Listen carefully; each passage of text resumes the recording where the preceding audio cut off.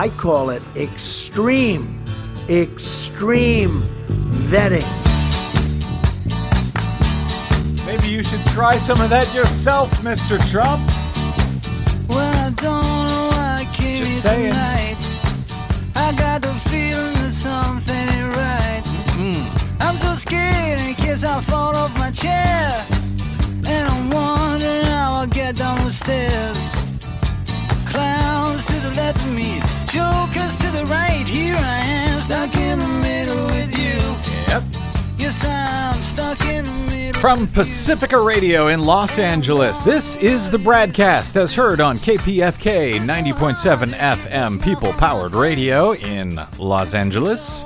Up in Oregon on 91.7 FM KYAQ on the Central Coast, 106.7 FM KSO in Cottage Grove. Up in Lancaster, Pennsylvania on 93 FM WLRI. In Hawaii on 88.5 FM KAKU, the voice of Maui. In Columbus, Ohio on WGRN 94.1 FM. And in upstate New York, Palinville, New York, 102.9 FM WLPP. And in Minneapolis, St. Paul on the great AM 950 KTNF, the progressive voice of Minnesota. And streaming coast to coast and around the globe on the internet tubes. On the Progressive Voices channel, Netroots Radio, Indie Media Weekly, FYI Nation, NicoleSandler.com, Radio Free Brooklyn, GDPR, Revolution 99, Detour Talk, Radio Monterey, and Radio Sputnik 5 days a week, blanketing planet Earth.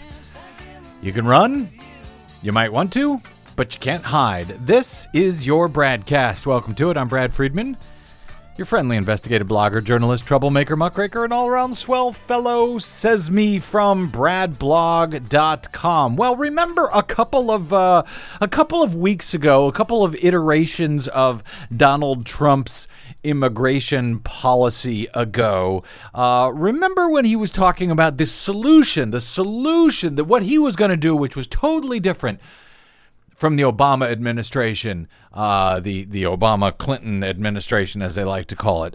Remember what he was going to do that was going to be totally different from what is being done now. Right? Remember when you're these refugees from these war-torn areas in the Middle East, when they want to come here, they've got to go through a vetting procedure that essentially takes anywhere from 18 months to 2 years to get them into the country. It's pretty well extreme, but as Donald Trump sees it, because Donald Trump only sees what he wants to see, he doesn't understand what he doesn't want to understand. To Donald Trump, people are just streaming. Those refugees, those immigrants are just streaming into the country by the millions, with nobody even checking them for a driver's license on the way in the door. So his big plan, what he was going to do, which is totally different from the Obama administration, was something that he called extreme vetting. The time is overdue to develop a new screening test for the threats we face today. I call it extreme vetting. I call it extreme vetting. Extreme vetting. Not just extreme vetting, but extreme vetting. He was going to really, I don't know, he was going to waterboard them on the way in. Completely unclear, but it was going to be extreme. It is going to be extreme. As a matter of fact, if he gets elected, that's what he will do. That will be his plan to keep us safe. And of course, we know that he knows how to do that because he is a great businessman. We know this because he's told us so himself over and over again. And in fact, he's such a great businessman that he hires only the greatest people. Well, you may recall Trump's first campaign manager, a guy by the name of Corey Lewandowski. He was dismissed not long after the campaign had defended him for roughing up a reporter from Breitbart News, a female reporter from Breitbart News. Corey Lewandowski sort of kept her, grabbed her by the wrist, threw her out of the way because she had the temerity to try and ask Donald Trump some questions. Well, the charges against Lewandowski in that matter were eventually dropped, despite the incident being caught on camera, and as Trump's poll numbers flagged, Lewandowski was eventually let go, and he was replaced by a guy named Paul Manafort. So Lewandowski was out for roughing up that reporter from Breitbart News, not for that, but for that, and for the polls dropping and everything else. And in came Paul Manafort. So Corey Lewandowski was fired. Paul Manafort came in. Now, as you know, Paul Manafort himself was recently also fired by the Trump campaign after it turned out that Paul Manafort had undisclosed dealings with pro-Russian politicians in Ukraine and may have been receiving millions in cash payments from them, as shown in some documents that were found in Ukraine. Allegedly. Now, there's nothing illegal, by the way, about taking those huge cash payments from Ukraine as he was working there on campaigns. Paul Manafort was. Nothing illegal about it in general, so long as he properly reported the income for tax purposes, which is unclear if he did or not. And more importantly, in a political sense here, Paul, it's not illegal as long as he properly registered in the U.S. as a foreign agent while doing that work, which he appears not to have done. Now, there's also nothing wrong, by the way, with not registering as a foreign agent, so long as Paul Manafort didn't attempt to influence U.S. politics while he was working as that foreign agent. Well, not long after the AP recently found evidence that Paul Manafort had, in fact, been working with a number of lobbying groups trying to influence U.S. policy concerning Ukraine, and again, with Donald Trump's poll numbers still continuing to flag, Paul Manafort was also eventually let go. Now, Trump may be calling for extreme vetting, including an ideological screening test to keep us safe from dangerous Muslim-y immigrants. And again, as I said, we know he's a great businessman. He only hires the best people. He says that over and over and over again. He tells us so himself. How could it not be true? But as it turns out, his track record for campaign hires is not actually bearing that out. It's not actually turning out that he's such a great businessman that he knows how to hire only the best people, or that he even has any idea what vetting, extreme or otherwise, actually is. Which brings us to just last week and Paul Manafort's effective replacement by two different new top Trump staffers. Kellyanne Conway. She's a veteran GOP pollster. She's a longtime Fox News analyst and a contributor. She was named as campaign manager. And a guy by the name of Steve Bannon, who had been the executive editor of the far right-wing website, Breitbart.com. Steve Bannon was named as the campaign CEO. Chief executive, campaign CEO. Now, there's no actual campaign position called CEO, at least in anybody else's campaigns, but that's what they came up with at the Trump campaign to bring on both Bannon and Kellyanne Conway at the same time. She'd be the campaign manager. Steve Bannon would be the CEO. So there you go. Steve Bannon, the CEO of the Donald J. Trump for President campaign. And Hillary Clinton, in her speech in Reno, Nevada, spoke about the hire, spoke about Breitbart.com, which Bannon had headed, and spoke about the type of right-wing site that it was, a proud white nationalist, patriotic nationalist site. That's Breitbart.com. Well, now it seems, again, after firing Corey Lewandowski as the campaign chief, after firing Paul Manafort as the campaign chief, well, now it seems that Donald Trump's great hiring acumen and his claims of knowing how to extremely vet appears to have failed again.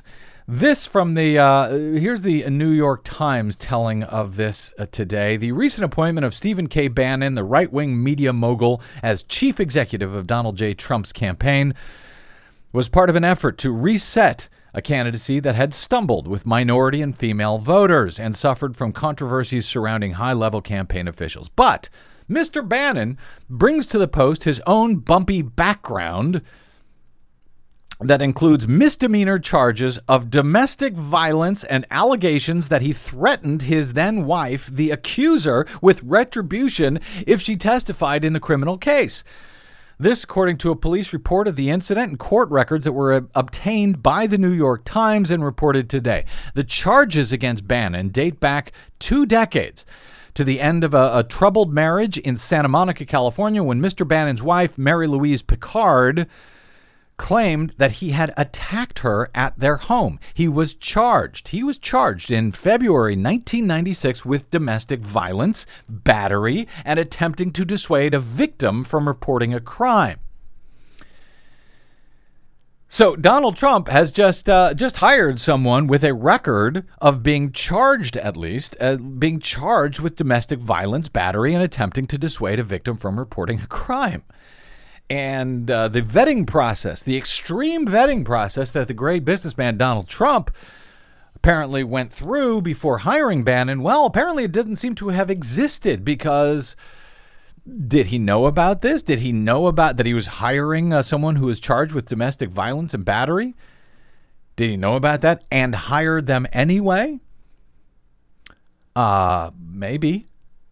The case against Bannon was dropped, and this almost makes it worse than being charged in the first place. The case was dropped when Ms. Picard did not show up in court. In court records, Ms. Picard later claimed that Mr. Bannon instructed her to leave town to avoid testifying.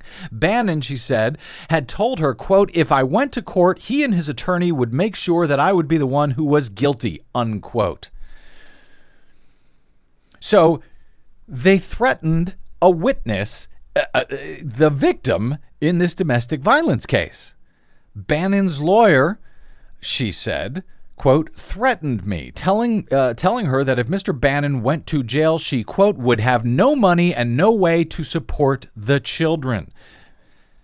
Ms. Picard said that she complied and fleeing with the 2 children she shares with Mr. Bannon until his attorney phoned me and told me I could come back, unquote. Wow. Yeah. Wow. Hi, Desi Doyen. Hey. So, you know, and we see this a lot in domestic violence cases. The victim, the wife, is concerned that if she testifies against her husband could go to jail. If the husband is the breadwinner, she's going to be out of luck. She's not going to, be able to support herself and the children. And in this case, we have a testimony in court documents that that's exactly what happened by the guy who is now running Donald Trump's campaign. Now, Bannon, according to the Times, pleaded not guilty. He declined to be interviewed by the New York Times for this story. Asked whether Ms. Picard's description of the attack and the threat were true, his spokeswoman, Alexandra Priate, declined to respond. She added that Mr. Bannon, quote, has, quote, a great relationship with his ex-wife and their daughters. Okay. Mr. Bannon's lawyer, Stephen Mandel, said in an interview that he called Ms. Picard while she was out of town to inform her that the case had been dismissed, but he denied pressuring her not to testify. He said, and this is Bannon's lawyer, he said, "It's possible that Steve Bannon said that to her, but I did not." Ms. Picard did not respond to messages left with her lawyer and a relative, according to the New York Times. As chairman of the Breitbart News website, the Times reports Bannon had been viewed as a conservative provocateur, making incendiary comments on a range of topics. He has called Gretchen Carlson's sexual harassment case against former Fox News chairman Roger Ailes a, quote, total dud, and he claimed the existence of a, quote, militant feminist legal wrecking crew. I guess that militant feminist legal wrecking crew includes his former wife and maybe another former wife. We'll get to that in a moment. But here's the details according to the police. So, he was not found guilty. The case was dismissed because the witness could not be reached. The witness being his wife in this case could not be reached. There is such a thing as appearance of impropriety, whether he did it or not. You might think that someone running a presidential campaign may not want someone on the campaign who was even accused of domestic violence, battery, and attempting to dissuade a victim from reporting a crime. But according to the police report, this incident that led to these charges happened on New Year's Day in 1996 when Ms. Picard, Steve Bannon's wife at the time, called 911 from the Santa Monica home that they shared together out here in California. They shared together with their infant twin daughters. Police arrived at the time to find that Ms. Picard was visibly upset. She had red marks on her neck and her wrist, according to the police report. She told the police that Bannon had spent the previous night sleeping on the sofa. The next morning, she said the noise she made feeding their daughters and his refusal to provide a credit card for grocery shopping started a fight that spilled onto the driveway. Bannon attempted to leave in his car. Ms. Picard apparently spat on him, according to the police report. That's when Mr. Bannon became aggressive, she told police. He grabbed her wrist and her neck. He grabbed her neck. He pulled her down as if he was trying to pull her into the car, over the door, the report says. She said she struck back until she was able to break free and run into the house with Mr. Bannon, then in pursuit. When Ms. Picard picked up the phone and dialed police, Bannon grabbed it from her hands and threw it across the room, shattering it into pieces. When the police arrived, Bannon was gone, but Ms. Picard told police that she and Bannon had a turbulent 6.5-year relationship. Early on, there were 3 or 4, quote, arguments that became physical. So apparently this has happened before. Allegedly. And they had gone to counseling. She said the arguing had continued, but that the violence had stopped until that day. Police photographed the marks on her neck and wrist, and they noted that the phone was in pieces. That broken phone was in pieces, according to the police report. Santa Monica City Attorney brought charges against Bannon, and he was served with a domestic violence protective order, according to the court records. But that August, when the case came to trial, prosecutors were forced to dismiss it because the victim, their main witness, his wife, was unable to be located, according to the records. By that point, Picard and Bannon were separated. She would soon file for divorce, you think, and it was in those divorce documents, apparently, in the divorce case, that the other comments about what happened and why she left and why she was not there, why she couldn't be found when it came time to testify in that case, when all of that came to light. But remember, Donald Trump, surely he knew about all of these things because he's great at hiring. He hires only the best people. And of course, he certainly, before hiring them for such an important position, like running his entire campaign, would certainly have vetted their record to have found out stuff like this. I call it extreme vetting. I call it extreme vetting. Apparently, he didn't call it extreme vetting when he hired Steve Bannon to run his campaign. Now, Ultraviolet, which is an online group of more than 1 million women and men who take collective action to expose and fight sexism in the public sector, in the private sector, and in the media. I believe we interviewed someone, if I recall, from Ultraviolet back when we were trying to get accountability for this federal judge, guy by the name of Mark Fuller down in Alabama, who had beat the crap out of his wife. And was arrested for it, was caught on 911 call, having done it, when he was essentially let off the hook with a slap on the wrist and was keeping his job as a federal judge appointed by George W. Bush, an old friend of Karl Rove. And as we were trying to bring accountability for that guy, who, yes, ultimately ended up resigning. It took about a year, but we finally were able to hold him accountable and get him to resign. The folks at Ultraviolet were helpful in that fight as well. We covered it a lot on this program. They put out a statement today. Nita Chaudhary, the co-founder of Ultraviolet Action, the National Women's Advocacy Organization, said, news that Donald Trump's campaign is being run by a man accused of domestic violence is troubling, but sadly not surprising. First, it was Corey Lewandowski, who physically assaulted a female reporter. Then it was Roger Ailes, a serial sexual predator, alleged, according to some 20 women now at Fox News. Now they say it is Steve Bannon. By surrounding himself with men like Lewandowski, Ailes, and Bannon, Trump is showing women and all voters exactly what kind of person he is and exactly what kind of president he'll be. As Senator Elizabeth Warren has said, personnel is policy.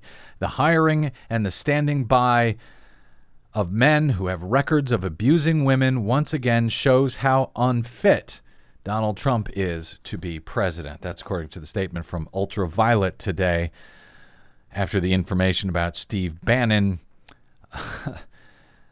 being charged with domestic abuse. But remember, again, Trump is a great businessman. He only hires the very, very best people, and he wants to use extreme vetting to keep you safe from foreigners. Extreme vetting. So, yeah, he'll keep you safe from those dangerous refugees flooding into our shores as he lies to the American people. But never mind the wife abusers. They're hired.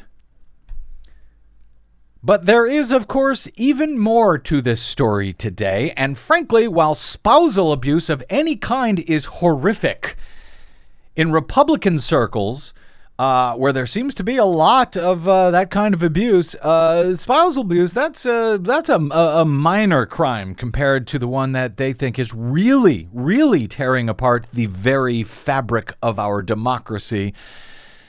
Remember that? As Senator John McCain said back in 2008 about the community organizing group Acorn, who were out there signing up, registering millions of low and middle income voters to participate in their own democracy. Senator John McCain charged that they were tearing up the very fabric of our democracy. Of course, that was when he was the Republican Party's presidential nominee back in 2008. And that was, of course, not long before we reported that John McCain had previously addressed the Acorn Group at their national convention, telling them that they were, in fact, what makes America great. So these guys have a very difficult time keeping their stories straight, it seems. Nonetheless, spousal abuse, that ain't nothing. That's nothing compared to what Republicans are really concerned about. And yes, once again, Stephen K. Bannon and Donald Trump come into this story as well with new revelations today. That story is next right here on the BradCast. I'm Brad Friedman. Don't touch that dial.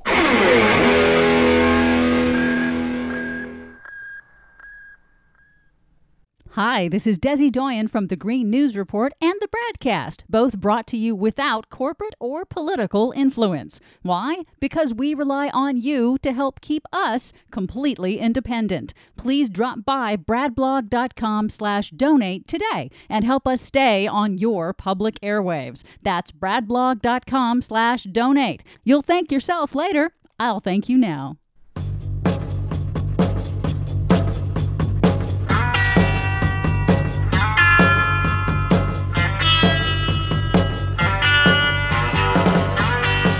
Yeah, it's one of those days.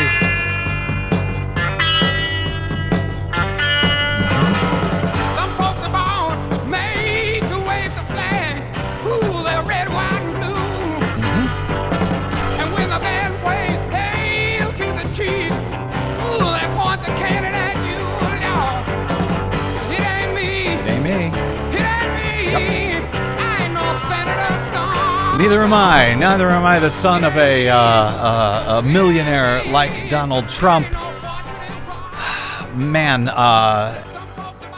welcome back to the BradCast. Brad Friedman from bradblog.com. Okay, this story concerning Steve Bannon gets worse, but to help tell you, never mind the abuse, never mind the domestic abuse, that's nothing. That's as far as Republicans go. Back in 2012, As we reported at the time at bradblog.com in the run-up to that year's election, 4 separate staffers of Republican Congressman Thaddeus McCotter, a Republican congressman from Michigan, 4 different staffers were charged with a total of 12 felony and 24 misdemeanor election fraud charges. This was related to falsifying signatures on a petition to try and help McCotter at the time qualify for the 2012 election. Now, McCotter, he had fancied himself, you probably never heard the name, but he had fancied himself at the time back in 2011 and 2012 as a long-shot presidential candidate at the time. But after this incident, he ended up leaving after his top staffers were charged with 12 felonies, 24 misdemeanor election fraud charges. He ended up not getting onto the ballot and basically leaving Congress in shame. That's how most election fraud happens. It's carried out by insiders with access to, the various insider processes, whether it's, counting election results, programming voting machines, deciding who's going to be on the voting rolls and who is not. In this case, scamming up some of these petitions that McCotter would have needed to get on the ballot. Insiders with access to insider processes who try and scam the system in one way or another. Election fraud is not usually voter fraud, and that's how Republicans always describe. They always talk about voter fraud. They rarely talk about election fraud. The voters, by and large, as I've said for years and years, the voters are doing fine. Leave them alone. It's not voter fraud we have to worry about. It is election fraud, usually insider election fraud. Now, yes, there is voter fraud. It just doesn't usually happen. At least almost never. In fact, the way it almost never at all, ever happens the way that Republicans pretend that it happens. The way they pretend that we have this massive voter fraud problem going on in the U.S., specifically Democrats, specifically certain Democrats, you know what I'm saying, wink, wink, nudge, nudge, from the inner cities and the people who aren't quite as white as you and I. They pretend, the Republicans do, that voters are going to the polls, they're lining up for hours, and then they're voting in the names of other people once. And then they get back in line, I guess, in another few hours, and then they vote again. Now, that almost never happens. And yet that's the only type of voter fraud that the Republican Party pretends to be concerned about, so that they can, of course, pass laws to try to keep those certain people from voting at the polls at all, through photo ID restrictions that, only affect people at the polling place. They don't put the same type of photo ID restrictions on absentee voters, where Republicans tend to vote. Disproportionately, white Republicans who tend to use absentee, they don't have to jump over those hurdles to cast their absentee vote. But at the polling place, where some 20 to 30 million Americans do not have the very, very narrow specific type of photo ID that is required by these Republican laws, where they're passing them across the country, those disproportionately affect minorities. Minority voters, African Americans, Hispanics, students, elderly voters who disproportionately just happen to vote for Democrats. We talk about it all the time on this program, because we're fighting like hell for millions of Americans to be able to exercise their right to vote, no matter who it is they wish to vote for, including if they wish to vote for Donald Trump. But that's the type of fraud that Republicans pretend is going on, when really all they're trying to do is keep people from voting. They know that, but they're dumbass readers at Breitbart.com don't know that, because they scam those folks over there. And Breitbart.com has been one of the places that has been claiming there is massive voter fraud going on, that we must have these photo ID restrictions or else Democrats will steal the election. But much more frequently, when it comes to, actual voter fraud, it's absentee ballot fraud of various types. And these photo ID restrictions do nothing about absentee voter fraud, the intimidation that happens through absentee fraud, the selling one's vote through vote by mail and so forth. That's the way to scam the system if you're a voter. You're not going to get much out of it. Although, again, some of the insiders, the party insiders, are able to get something out of it if they can harvest these absentee ballots, as is frequently found to be the case. But that's really the only type of voter fraud that actually happens. And more frequently even than that type of voter fraud, absentee voter fraud, the question is voter registration fraud of one type or another. And that voter registration fraud can then lead to voter fraud. Now, I mentioned McCotter in 2012 because the fraud by his staff at that time, that was just one of the latest in a long series of GOP voter fraud, and election fraud, but specifically high-profile Republican voter fraud cases that I had been documenting at great length at bradblog.com and often in excruciating detail there. That was just one of the cases that I was reporting, especially back in 2012, when more and more of these cases were coming out. Another case that came to light that same year was the apparent voter fraud of some guy named Mitt Romney. You might have heard of him. Does that name ring a bell for you? Does he do it? Mitt Romney? Remember being really bored. Yeah, but you remember being really bored by Mitt Romney? Yeah. Bored by Mitt Romney, yeah. I would love to be bored like that this year. Anyway, it appears that Mitt Romney, as we detailed once again in great detail at bradblog.com, back in January of 2010, during the special election in Massachusetts to fill the U.S. Senate seat in Massachusetts. Special election was called after Senator Ted Kennedy had recently died. So that election, January 2010, that briefly put Senator Scott Brown, Republican, into office in the Senate, taking what had been Ted Kennedy's seat. Scott Brown was later replaced by Senator Elizabeth Warren. But the election, that election of Scott Brown, that almost ended up killing the Affordable Care Act's chances of being passed at all, Obamacare. It made it so that the Democrats could barely get it out of Congress. It certainly, Kennedy's death, and his replacement by a Republican certainly kept that bill from being a better bill than the one that was eventually passed. But for that election, Mitt Romney, who did not, at the time in January 2010, he did not own a house in Massachusetts at the time. That, according to local residents in the town where his son lived, Mitt Romney voted in Massachusetts in January of 2010. He did not own a house there. He owned a house out here in California. He owned a vacation home up in New Hampshire, but he did not own a house in Massachusetts. He actually registered to vote in the basement of his son's house in Belmont, Massachusetts. This millionaire, Mitt Romney, who owned all kinds of houses all over the place, everywhere except for Massachusetts, he files in his son's unfinished basement as his address for purposes of voting back in January of 2010. Now, he did, in fact, end up owning a house. He purchased a house in July of 2010, 6 months later, in anticipation of another presidential run in 2012. So he wanted to get back into Massachusetts, where he had been the governor, and, pretend to be from Massachusetts, so he could pretend to call Massachusetts his home state, along with pretending to call Michigan his home state, pretending to call Utah his home state, pretending to call California and New Hampshire his home state that year.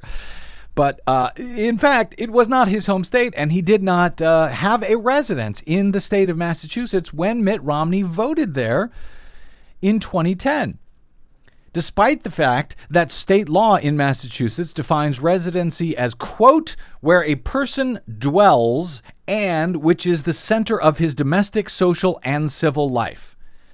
Now, at the time, back in 2010, residents in Belmont, Massachusetts, had told Fred Karger, remember Fred? We've had him on the show many times, Republican, first openly gay person to run for the presidency for a major political party. He ran back in 2012. He was running against Mitt Romney, and he hates Mitt Romney. He hates Mitt Romney. He hates the Mormon Church, largely because of the Mormon Church's attack on marriage equality. And so Karger had investigated whether Mitt Romney had actually committed voter fraud, and he talked to residents in Belmont, Massachusetts, and they all told Karger that neither Mitt Romney nor his wife had been seen in town since selling their mansion years earlier and moving out of the state. So, according to Massachusetts election law, what Mitt Romney did in January of 2010 was a very clear violation of election code, and it amounted to, yes, actual voter fraud, or at least voter registration fraud when registering at a house where he did not actually live, which was actually, he did not dwell there. It was not the center of his domestic, social, and civil life. And then that voter registration fraud became actual voter fraud when he voted using that false registration. So that was just one of many high-profile Republican election fraud, in this case, voter fraud cases that I was reporting on back in 2012. Another one, famously, down in Florida, was that of Ann Coulter. Remember Ann Coulter, who is a GOP superstar? She just put out a book this week called In Trump We Trust. She has been one of his biggest backers, at least she was, until he completely flip-flopped this week on his immigration policy. Now she's furious, and maybe she doesn't trust him quite so much. But as we documented in painful detail many years earlier at bradblog.com, in fact, which I won't bore you with today, which Ann Coulter actually, we have the documents to prove it. She knowingly committed fraud in the state of Florida. She knowingly committed voter fraud in the state of Florida when she voted, when she registered at someone else's residence, and she voted in a precinct that was in fact not her own down in Florida. After she had purchased a house down there in Palm Beach County, we spoke with the supervisor of elections down there at the time, who confirmed all of this. We've got the documents showing her attesting to getting a voter registration and getting a driver's license using somebody's completely different address, and then going on to commit voter fraud. And she also committed voter fraud apparently in the state of Connecticut, because she was living in New York and illegally voting out of Connecticut. So I got all kinds of these things, all one story after another. The Republican Secretary of State of the state of Indiana, who did the same thing, who voted out of a house in which he did not live. This was the Republican Indiana Secretary of State. Indiana was the first state to put photo ID restrictions into place. And then the Secretary of State, the chief election official in the state, came along and committed, 3 different voter fraud felonies for which he was later found guilty and had to leave office. You can go to Brad Blog and look all this stuff up. We got it. We got all the details. Newt Gingrich, Donald Trump's buddy, he did something similar. John Huntsman, who also ran for president, had registered in a house in Utah in which he did not live, and he was voting out of there. Senator Richard Lugar, Congressman Todd Akin. On and on and on the list goes, and yet Republicans continue to try to keep Democrats, who are totally legally registered, who have committed no crimes, from being able to cast their vote. Well, guess what else we learned today about Donald Trump, the man who knows how to hire better than anyone, who knows how to extremely vet his people. Well, his new campaign chief, his new campaign CEO, according to The Guardian, is now in apparent violation of voting laws in the state of Florida. Yes, Ann Coulter's old voter fraud stomping ground. Now Steve Bannon appears to have done something similar. This, according to the Guardian today. Donald Trump's new presidential campaign chief is registered to vote in a key swing state at an empty house where he does not live, in an apparent breach of election laws. Stephen Bannon The chief executive of Trump's election campaign has an active voter registration at the house in Miami-Dade County, Florida, which is vacant and due to be demolished to make way for a new development.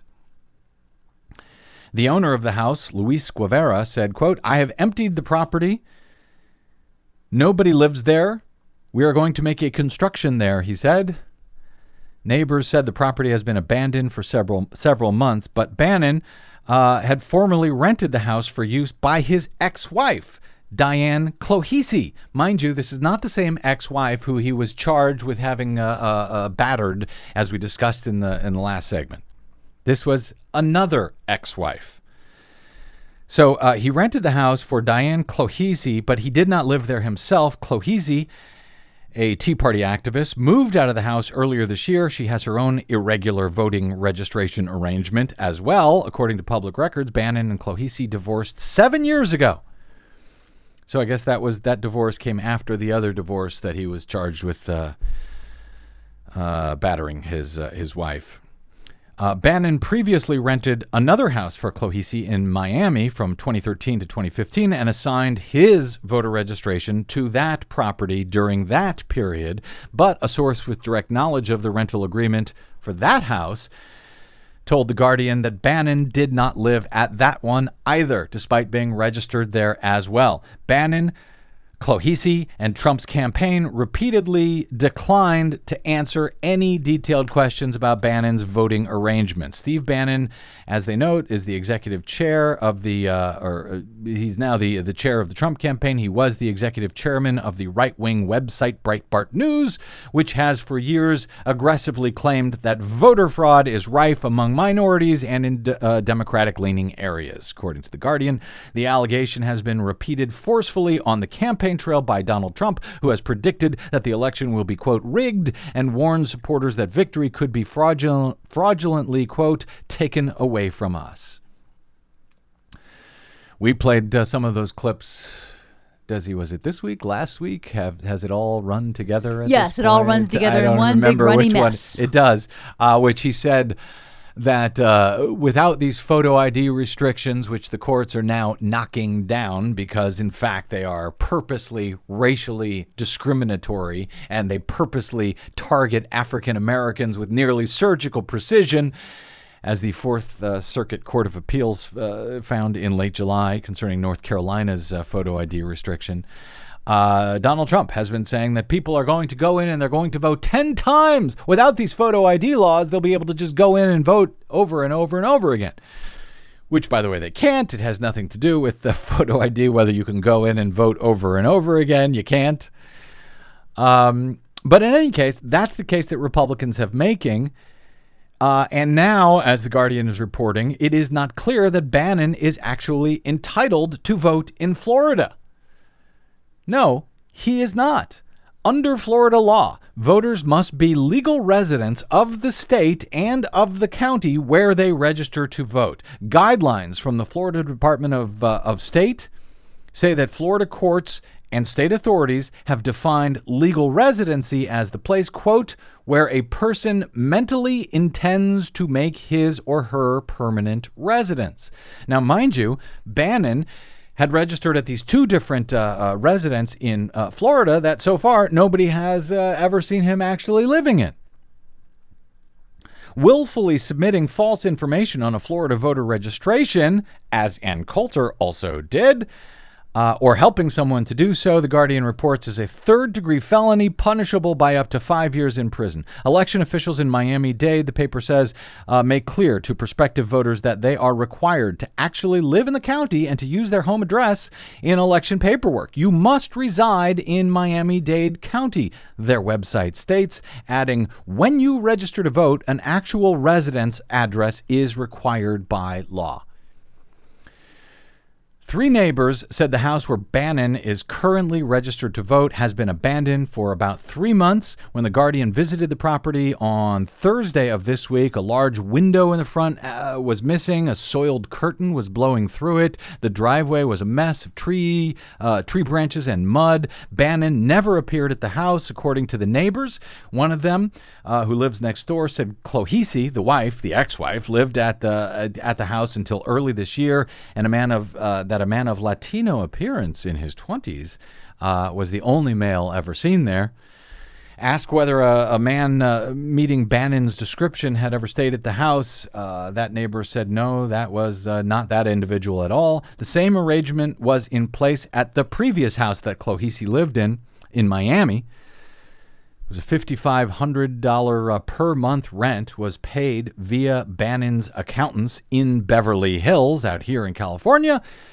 But, quote, he was never there, according to someone with direct involvement in the rental arrangement who requested anonymity for fear of repercussions from Bannon, who many people have described as spiteful, angry. Vindictive. Exactly.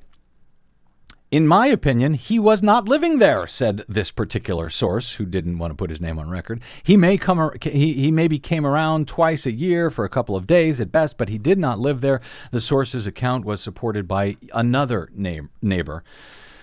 Bannon owns no property in his own name in Miami-Dade, according to records that was held by the Office of the County Property Appraiser.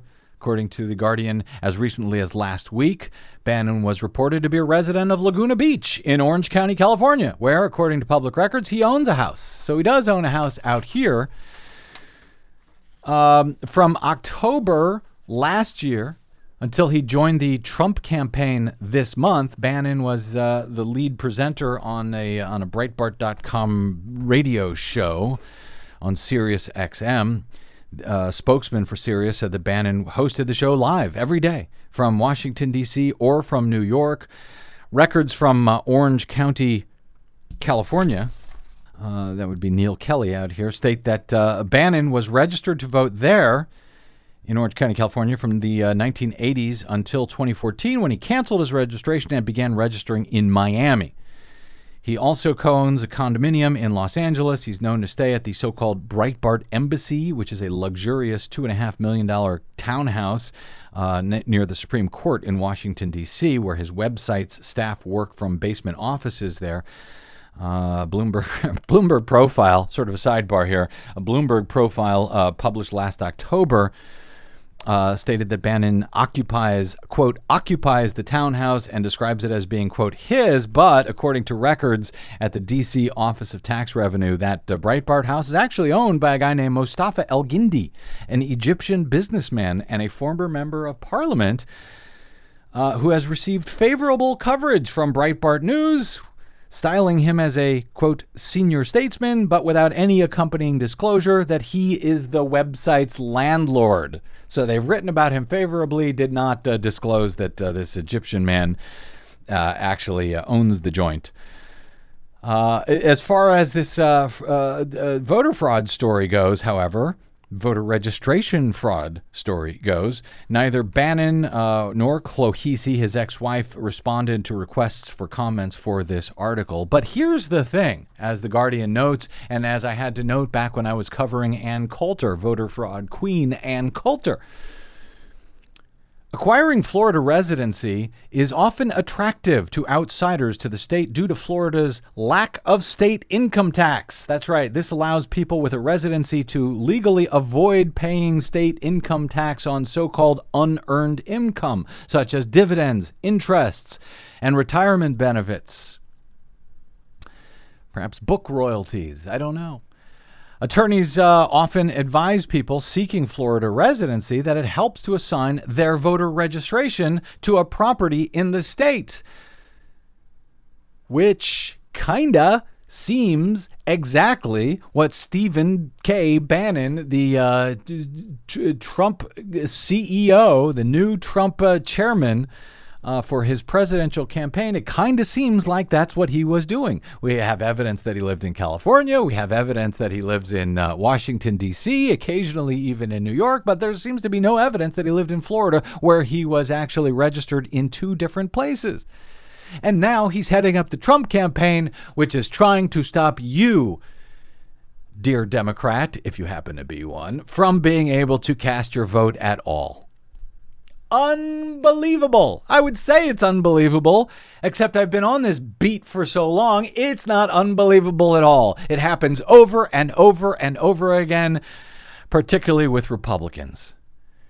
By the way, Clohisi, who has worked as a conservative film producer since her divorce with Bannon, has also her own voting arrangement appears to contravene the law in Florida. Rather than register to vote from her rented home now in Miami, she continues to be registered to vote at a neighboring Broward County mailbox, a shipping facility in the city of Pompano Beach. The use of such mailbox addresses is not allowed by Broward County, which requires that residents use home addresses.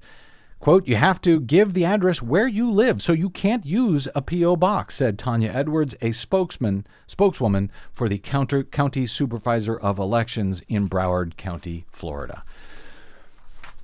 But remember, Donald Trump is a great businessman. He only hires the best people.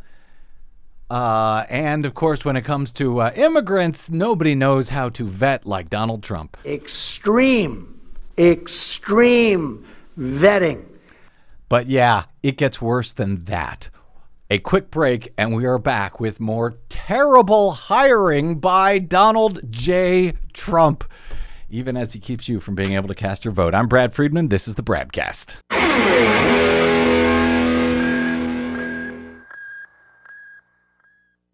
Hey, this is Brad. Do you enjoy your non-corporatized, commercial-free BradCast? Yeah, me too. But we need your help to stay that way. Please consider supporting the investigative blogging, broadcasting, and muckraking that we do here on the BradCast and the Green News Report and bradblog.com with a donation. It's easy.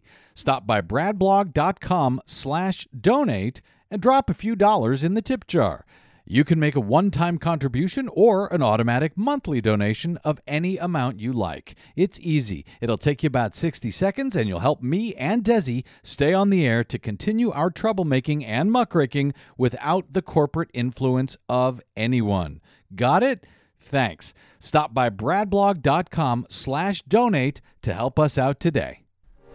And pain is all around, like a bridge over troubled water. I will lay me down. Welcome back to the BradCast. Brad Friedman from bradblog.com. Well, it gets amazinger and amazinger as we go. So, okay, in addition, our last few minutes here on today's BradCast, in addition to Steve Bannon, the former Breitbart news chief from the right-wing website, being found to have had domestic abuse charges against him in the past, where he apparently, allegedly, according to his wife, in legal documents, told her to get the hell out of town so she couldn't testify against him for these abuse charges. In addition to that, and in addition to the fact that it appears that Steve Bannon has also committed either voter fraud or at least voter registration fraud in the state of Florida, and perhaps tried to dodge taxes in the bargain in doing so, that's not all the bad news for Donald Trump, at least as far as I'm concerned. The great businessman Donald Trump, who knows really, hires the best people. By the way, and that was Bannon after he had already fired 2 previous campaign managers. Bannon is now his 3rd. Well, in addition to that, Donald Trump, TPM reports today, has hired a former top aide to New Jersey Governor Chris Christie, who'd been caught up in the so-called Bridgegate scandal, to serve as his campaign's national field director, according to multiple reports. So a guy by the name of Bill Stepien has now been hired, or at least according to NBC News, is expected to help Trump coordinate voter turnout in the run-up to the November 8 election. The guy who was one of the guys at the center of Chris Christie's Bridgegate scandal. Transcripts of a text message exchange between two Christie staffers were made public, in which one is part of this ongoing court case concerning Bridgegate. This exchange between two Christie staffers were made public, in which one former staffer alleged that Chris Christie, the New Jersey governor, quote, flat out lied about senior staff and Bill Stepien not being involved in the Bridgegate scandal. That guy has now reportedly been hired to be the campaign's national field director for Donald Trump. Josh Marshall puts it this way over at TPM. In the novel we're currently living in,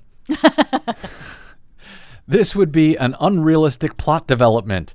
The editor would strike it from the narrative, but Donald Trump has no editor, so yes, this is happening. Trump is hiring Bill Stepien, a central, directly implicated, and almost immediately fired figure in the Christie Bridgegate scandal, as his national field director. Yes, that's happening, Josh writes, and yes, you're supposed to have a national field director before late August.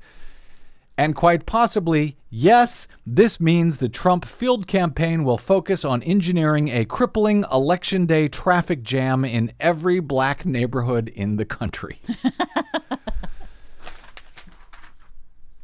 That's where we are. That's where we are, presidential election 2016. There was a lot of other stuff that I had planned to get to today when this Bannon stuff showed up and sort of blew everything out of the water. We'll have to get to all of that. Some of it, by the way, having to do with the right to vote and new court decisions. But I guess we will have to get to that in our next thrilling episode of the BradCast. I'm grateful that you joined us for this one. And by the way, I'm grateful for those of you who have stopped by bradblog.com/donate to help us do all that we do here on the BradCast, and that we have been doing for so many years at bradblog.com, so much of which comes into play every single day that we had to go back with today's story, that we had to go back to our reporting from 2012 and 2010, and even farther back to Ann Coulter's voter fraud from way back in 2005. Those of you who have supported our efforts at bradblog.com/donate are to thank for that. So I thank you. Thanks also to our producer, Desi Doyen, and to all of our listeners, yes, you, for spending a portion of your day or night with us. If you missed any portion of today's program, stop by bradblog.com, where you can download it for free. This show and every show that we do, available for free there and at iTunes or at your favorite podcast site or wherever. So thank you. You can drop me email if you like. I'm bradcast@bradblog.com. And I'm on the Twitters and the Facebooks, at least when I'm not looking away, looking in the other direction. You can find me there at the Brad Blog. That's it. Until we meet again, I'm Brad Friedman. Good luck, world.